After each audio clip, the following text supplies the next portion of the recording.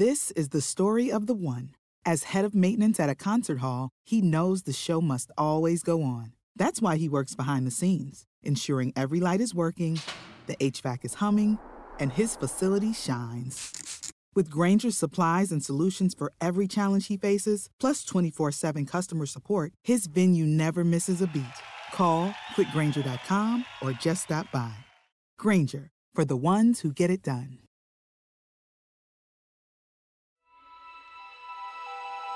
Coming up on 5 Minute News. Afghan president flees country as Taliban take Kabul. Rescuers racing in Haiti as storm threatens to follow earthquake. And Justin Trudeau triggers Canadian election. It's Monday, August 16. I'm Anthony Davis. Afghanistan's embattled president left the country on Sunday, joining thousands of his fellow citizens and foreigners in a stampede fleeing the advancing Taliban and signalling the end of a 20-year Western experiment aimed at remaking the country. The Taliban fanned out across the capital, and a group of fighters entered the presidential palace in Kabul. Suhail Shaheen, a Taliban spokesman and negotiator, said the militants would hold talks in the coming days aimed at forming an open, inclusive Islamic government. A Taliban official earlier said the group would announce the creation of the Islamic Emirate of Afghanistan from the palace, but those plans appeared to be on hold. That was the name of the country under Taliban rule before the militants were ousted by US-led forces after the 9/11 attacks. The city was meanwhile gripped by panic, with helicopters racing overhead throughout the day to evacuate personnel from the US embassy.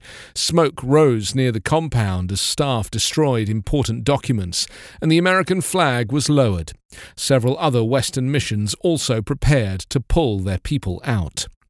Though the Taliban had promised a peaceful transition, the US Embassy suspended operations and warned Americans late in the day to shelter in place and not try to get to the airport.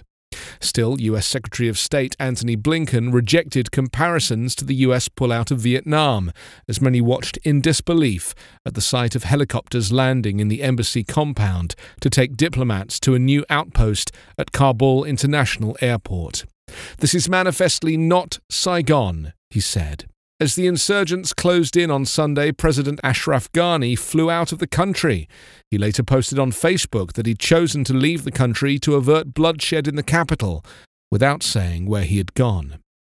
As night fell, Taliban fighters deployed across Kabul, taking over abandoned police posts and pledging to maintain law and order during the transition. The fall of Kabul marks the final chapter of America's longest war, which began after the September 11, 2001 terror attacks, masterminded by al-Qaeda's Osama bin Laden, then harbored by the Taliban government. Last night, the United States announced it is sending another 1,000 troops to Afghanistan, raising the US deployment to roughly 6,000.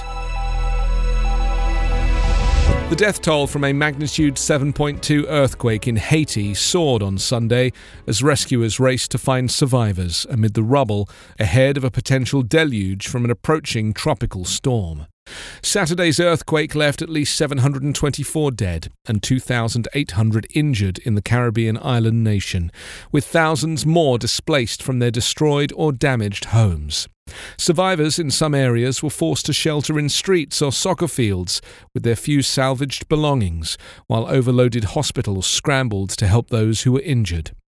Yet the devastation could soon worsen with the coming of Tropical Storm Grace, which was predicted to reach Haiti tonight or early Tuesday, bringing the potential for torrential rain, flooding, and landslides.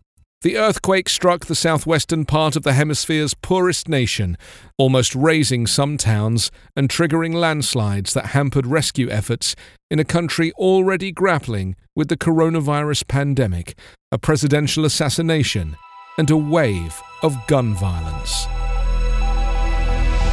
Prime Minister Justin Trudeau triggered an election on Sunday as he seeks to capitalise on Canada being one of the most fully vaccinated countries in the world.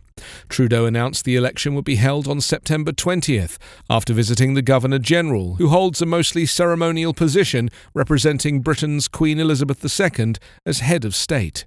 "We've had your back, now it's time to hear your voice," Trudeau said. "Canadians need to choose how we finish the fight against COVID-19. Trudeau is seeking to win a majority of seats in Parliament. His Liberal Party fell just short of that 2 years ago and must rely on the opposition to pass legislation. The election comes as Canada is experiencing a new wave of COVID-19 cases driven by the Delta variant.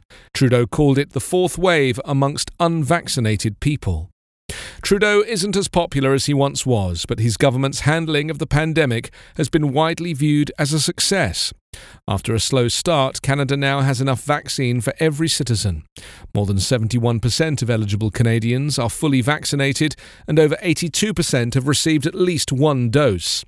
The government has spent billions to prop up the economy amid lockdowns that have now lifted. Opposition Conservative leader Erin O'Toole didn't answer when asked if his candidates will or should be vaccinated. He said he's disappointed that Trudeau is trying to divide people about their health. You can subscribe to 5 Minute News on YouTube with your preferred podcast app. Ask your smart speaker or enable 5 Minute News as your Amazon Alexa flash briefing skill. Subscribe, rate and review online at 5minute.news. 5 Minute News is an evergreen podcast covering politics, inequality, health and climate, delivering independent, unbiased and essential world news daily. Hello, this is Gary Chahot welcoming you to check out the French History Podcast. Our main show covers the history of France from the first humans until present. If you liked Mike Duncan's The History of Rome and wanted a similar program covering the land of beauty, culture, and love, we are exactly that. We also host world-renowned scholars who have delivered guest episodes on their specialties, including 18th century pirates, revolutionary booksellers in 20th century Paris, the special friendship between the Marquis de Lafayette and Thomas Jefferson, and numerous others. Learn what you love and listen to the French History Podcast today.